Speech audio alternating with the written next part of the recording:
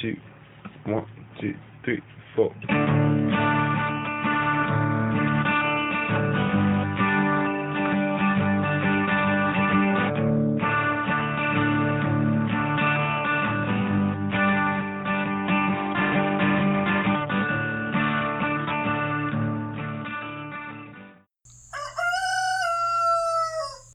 Hello, y'all.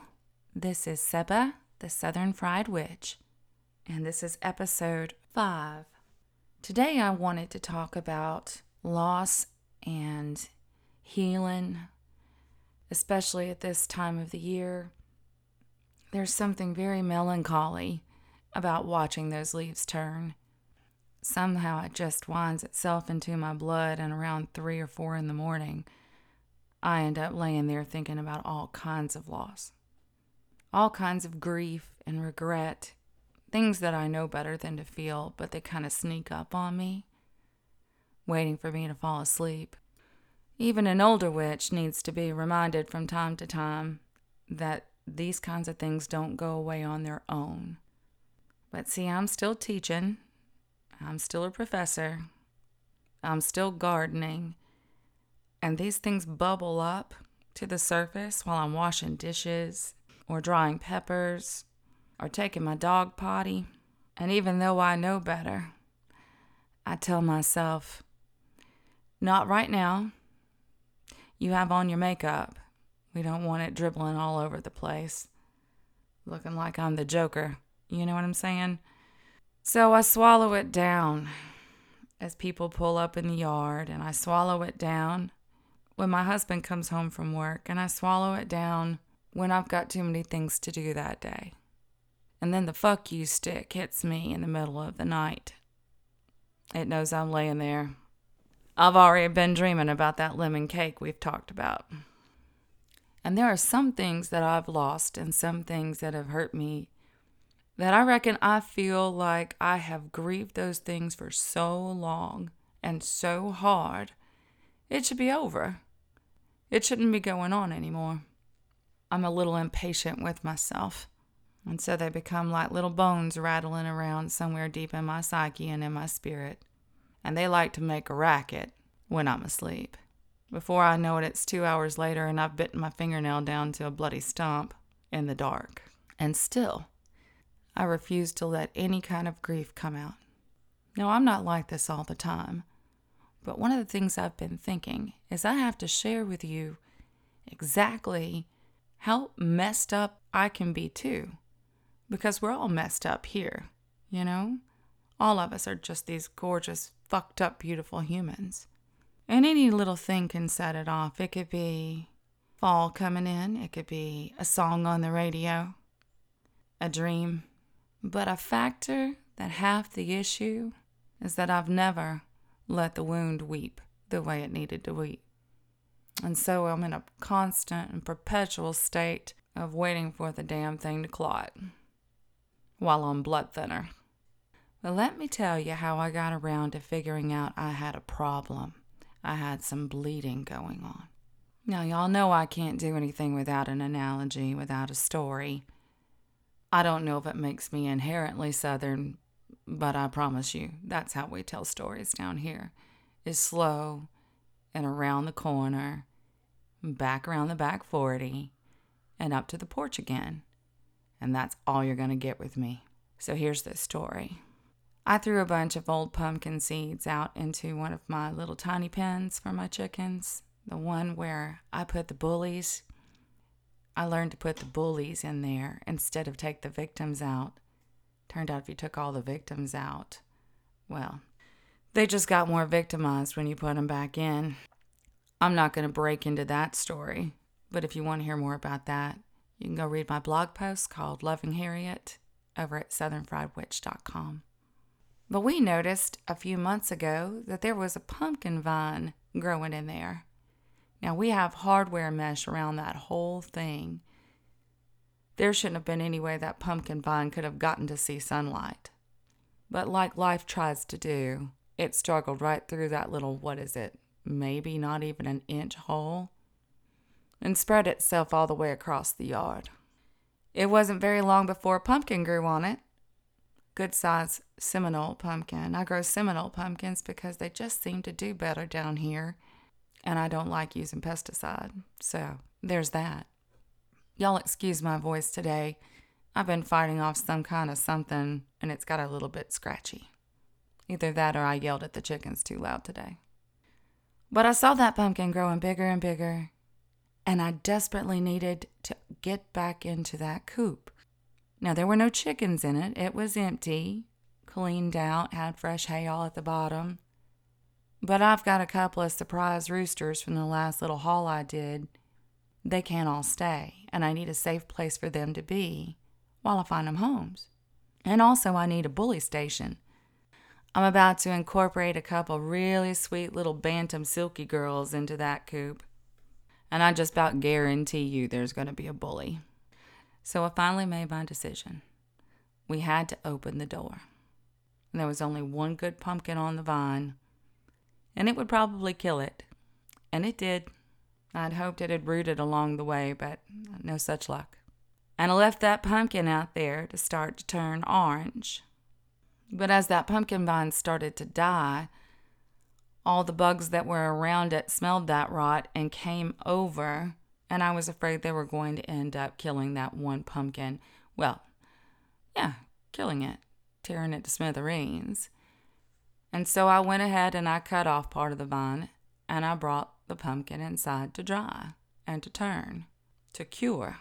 And that's when I noticed that there was a break where the vine met the fruit, probably from all that rough handling, and a clear substance was weeping out of it. Now, even though I'm a master gardener, there was one thing that had just escaped my knowledge, and that was what this stuff was called. I just thought it was sugars and water and hadn't done enough research on it. And so I kept wiping it off over and over until I noticed that there was some kind of rot beginning at the top.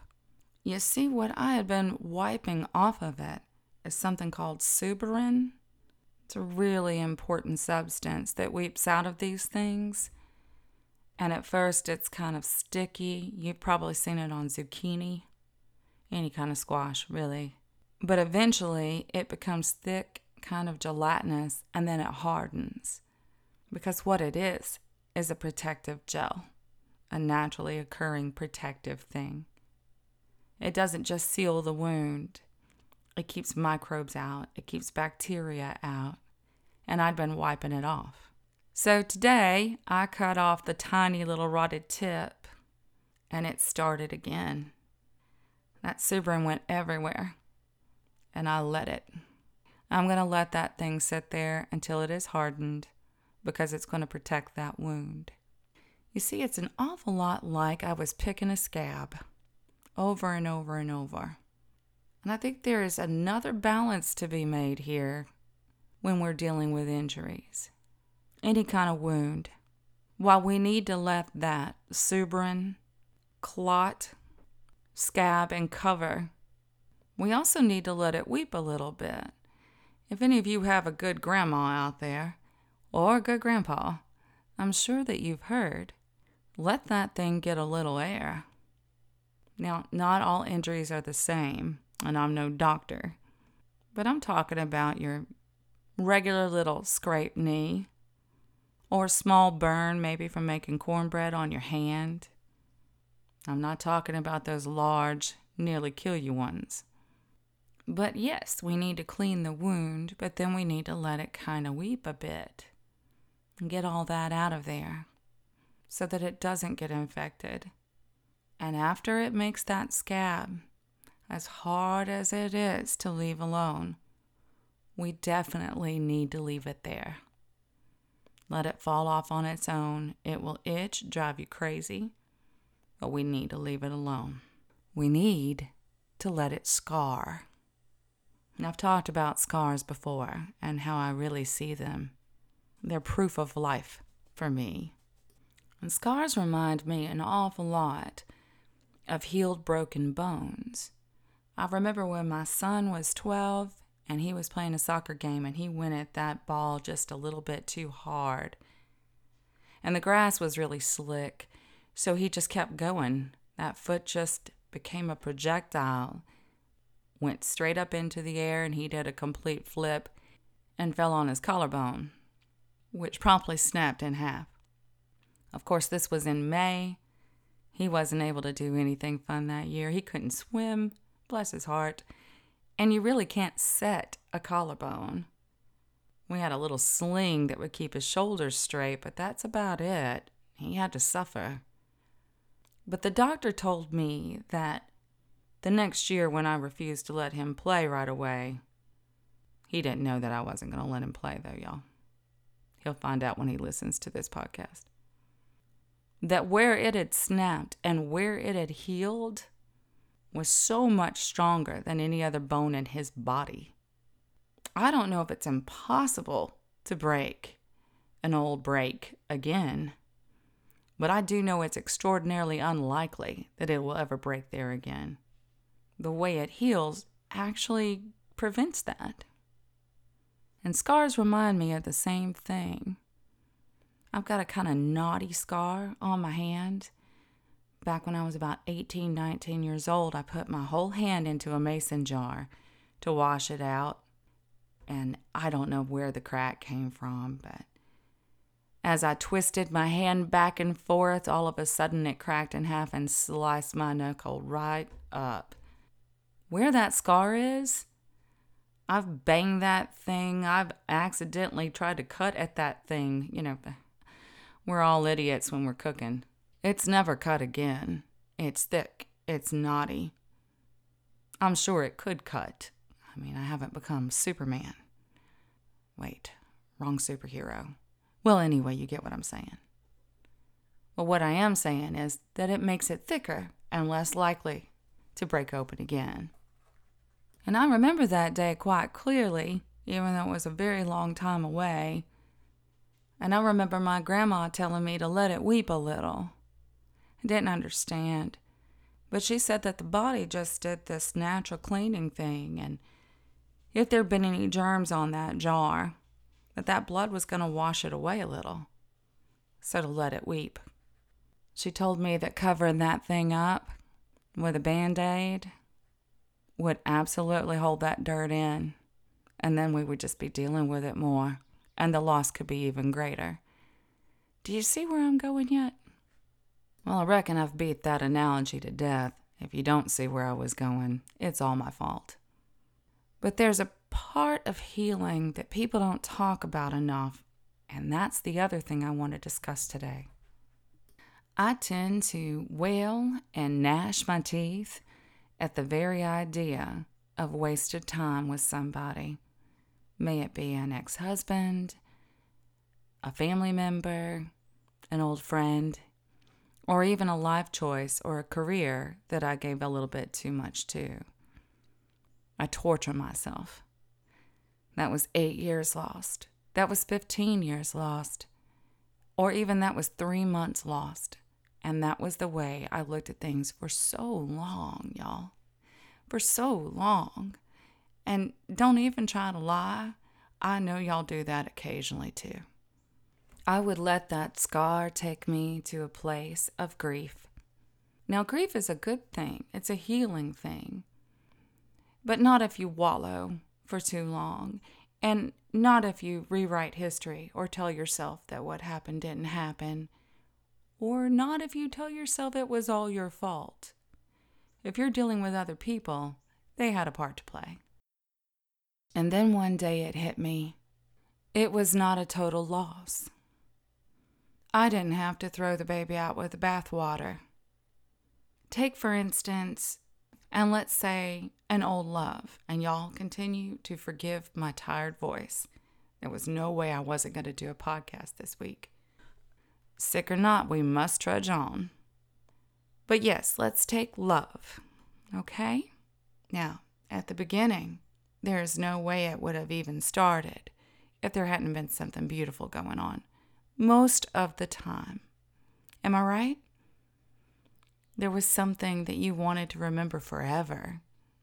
That song you danced to. That thing he or she said. The way the light fell on their hair. Somewhere in the middle of a divorce, all you can do is hold on to a life raft. And I've been very guilty of beating those good memories right to death. Bloody dead. It made it easier.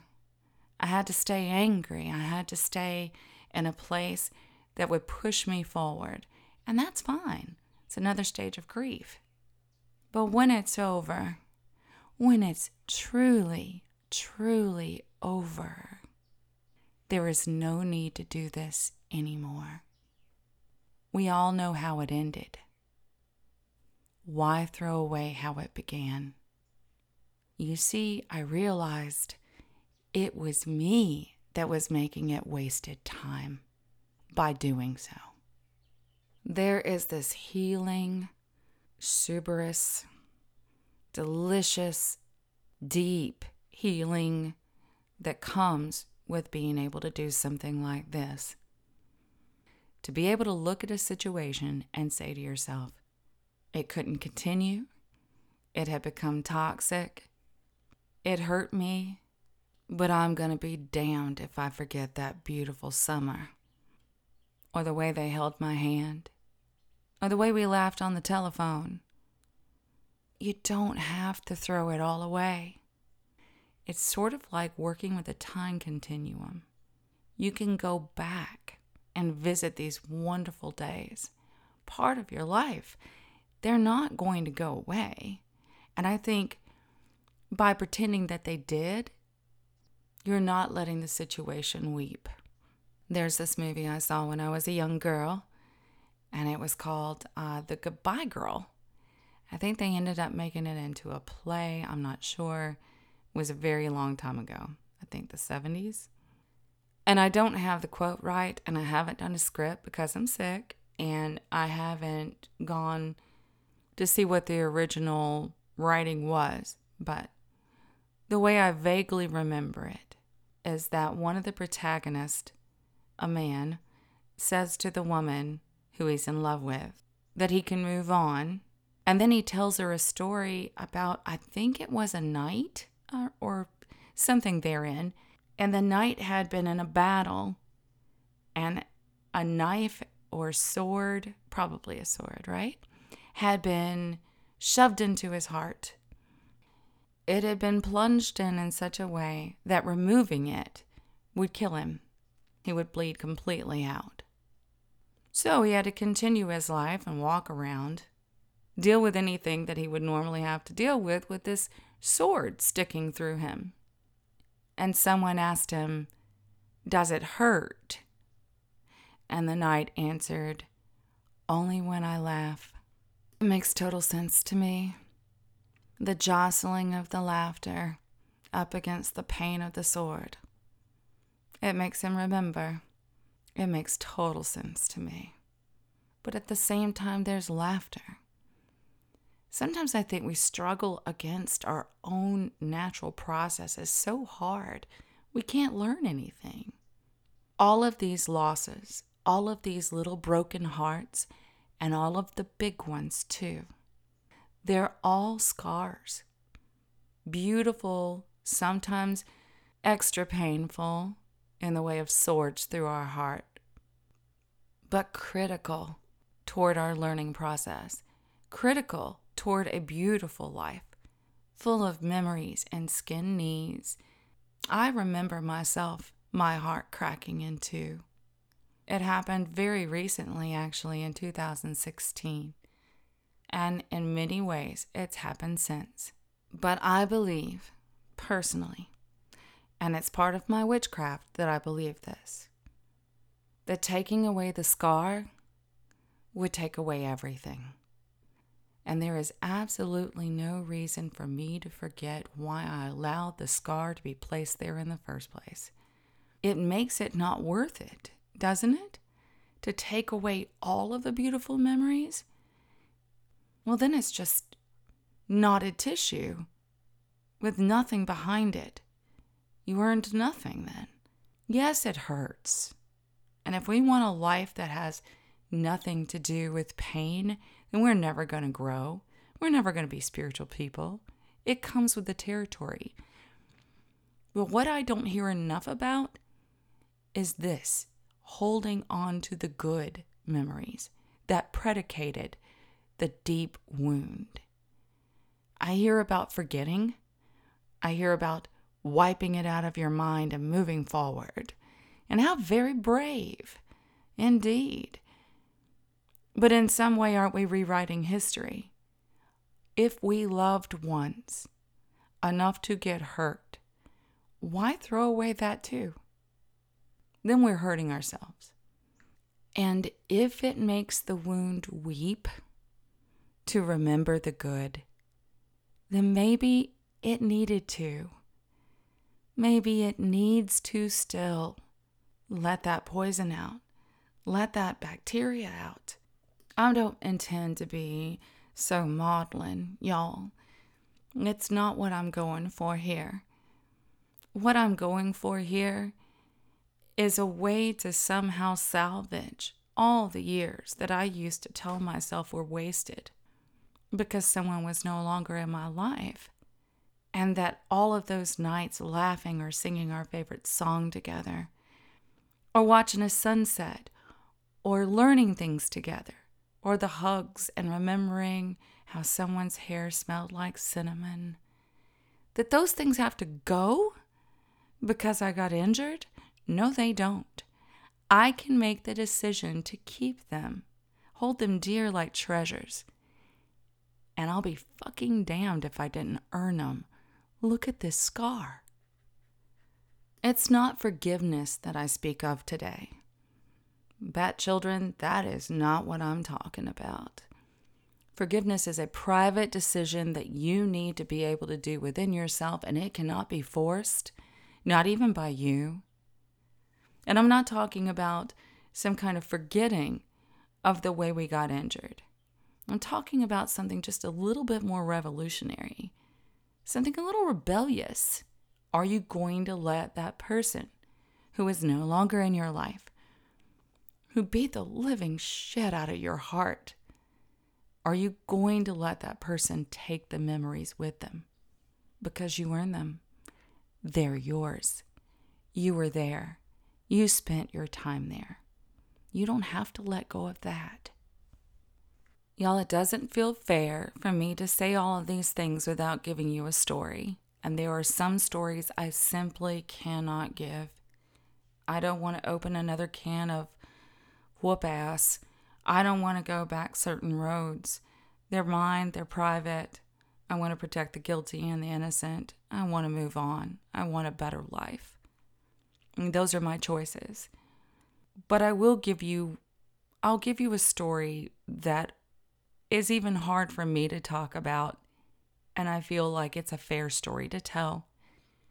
No one has ever hurt me as deeply as my mother. No one. It was her method, her way to tell me to go away, otherwise known as disowning, whenever I made a choice she was not fond of, whenever I would breathe, honestly. I tried to count them all, and I think I've got a firm 5, the last time being in my 40s. Instead of working things out with me, or even letting me know exactly where I had transgressed, she would tell me to go away again. As I got older, that meant my children had to go away too. And for that, I have a hard time forgiving her.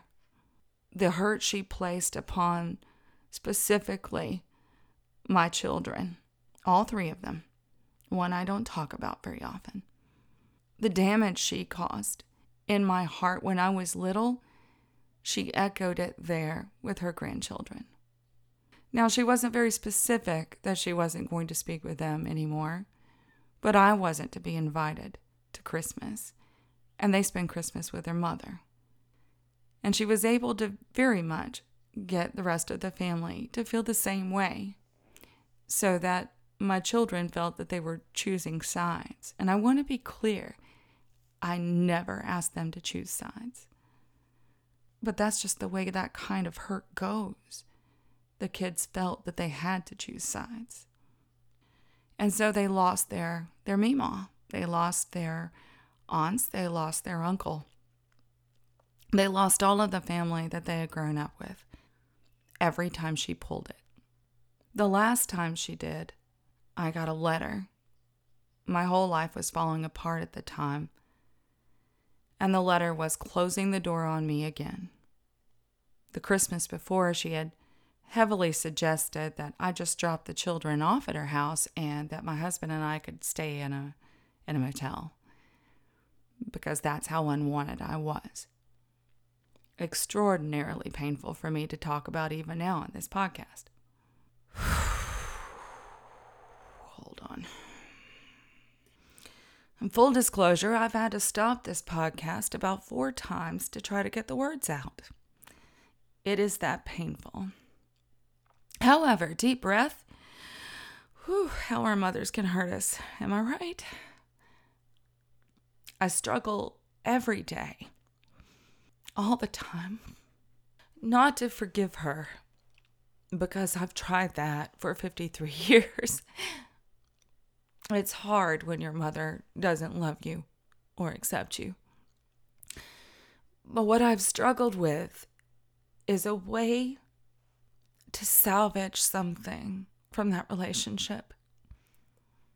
I don't have a lot that I can find, but what I do have, I hold on to like a life raft. I think it was 1975, and I apologize for the emotion. Not as tough as I seem, am I? She was the most beautiful thing I've ever seen. My entire life, I've never seen someone more beautiful. And she always smelled like Sierra perfume. It was this old perfume, and it was very spicy and like cinnamon. And I'm not sure why, because we didn't do it often. I had a very tumultuous childhood. But one day she decided to pack a picnic. The lot across from our home was empty, and I think they were about to build there. And it was beautiful. It was wildflowers. And so she gathered us all together. I was the oldest, so there were 2 others. And walked us across to that empty lot and unpacked this peanut butter and jelly and Kool-Aid. It was the 70s. Strawberries. And we had a picnic, and I remember the sun was starting to set before my father got home. And her hair was this color of mahogany, and it was just running through her hair and setting all those red undertones on fire. And she was laughing, and she smiled at me. I wasn't her favorite, but she smiled at me. And I was so in love with my mother. I won't let that go. I know it might be easier on the surface to heal if I let that go, but it's mine. It's a beautiful memory, and I won't go down like that. Maybe it would hurt less if I let go of the sun shining through her hair as she smiled. I'm sure it would hurt way less. But here's the thing. It only hurts when I laugh. And that day earned me this scar across my heart. You know, anger and resentment, rage even, it's totally normal. We're hurt. We want to rage. And that's part of weeping too, isn't it? That's letting the wound weep too. I suppose what I'm trying to share with you is this little rebellious act of not letting them take the good with them, holding it on tight to your heart, accepting the pain, but remembering to laugh. We are made up of so many moments. To take out one piece is to take out a Jenga moment, and we could all topple over. Let's not do that to ourselves anymore. Let's not allow it anymore. Take all the beautiful memories you want. Put them all in a little treasure box into your heart. weep when you need to, and love your scars. I hope that no one makes the mistakes that I've made, torturing myself in the middle of the night because I believed that I had wasted my life or my time. I'm so grateful that I was able to come around and understand exactly how I got here. But I want to be clear, there are moments where people will hurt you in the most insidious and careless way. And it's likely, in those particular cases, that they may do it again. I am not advocating for new scars. I'm advocating for acceptance of the ones that exist. I'm advocating for a life in which we're willing to actually give that kind of love again, the kind that could get us hurt, but not necessarily with the ones that did it in the first place. I'm also not love and light to the point that there's not something that shouldn't be burnt in the backyard. Sometimes the best way to remember someone who has hurt us is to scorch the earth behind us, and I get that. I speak specifically of those scars that we struggle with late at night. I speak specifically of those places that have become bigger than our hearts. Absolutely weep. Absolutely rage. Kick off your shoes, witch, and throw those feet in the dirt. Scream. Bellow. Be the wild thing that you are inside. But don't throw away all of the things that made you happy. Hold on to those. In the most magical way, it's a personal warning. As a very old, bad friend, whom I love still, once told me, you can't unring a bell. But you know what you can do? You can ring a new one. That's enough of memory lane today. I hope you love your scars the way I love my tattoos. I'm going to put up my pumpkin bread recipe over on southernfriedwitch.com. Maybe I'll go ahead and include a picture of that pumpkin and its scar. Y'all don't forget, run over to Spotify and hit follow. It matters at the end of the day. If you'd rather follow me over on iTunes or any of the other places that I am, that'd be just fine too. But one last thing. I told you that story about my son where he broke his collarbone, where his foot went up into the air and he did that beautiful somersault on that May evening. What I forgot to tell you is that was the winning shot. It went right into that goal, and they became the champions that year. He paid like hell for that. The last thing I remember him saying to me as I ran onto the field and stood over him while everybody was screaming in victory was, "Mama, hey, I think we won." And he was right. Because sometimes, through that kind of pain, we do. Y'all have been listening to the Southern Fried Witch podcast. Come back around next week for a little bit more magic from the Deep South.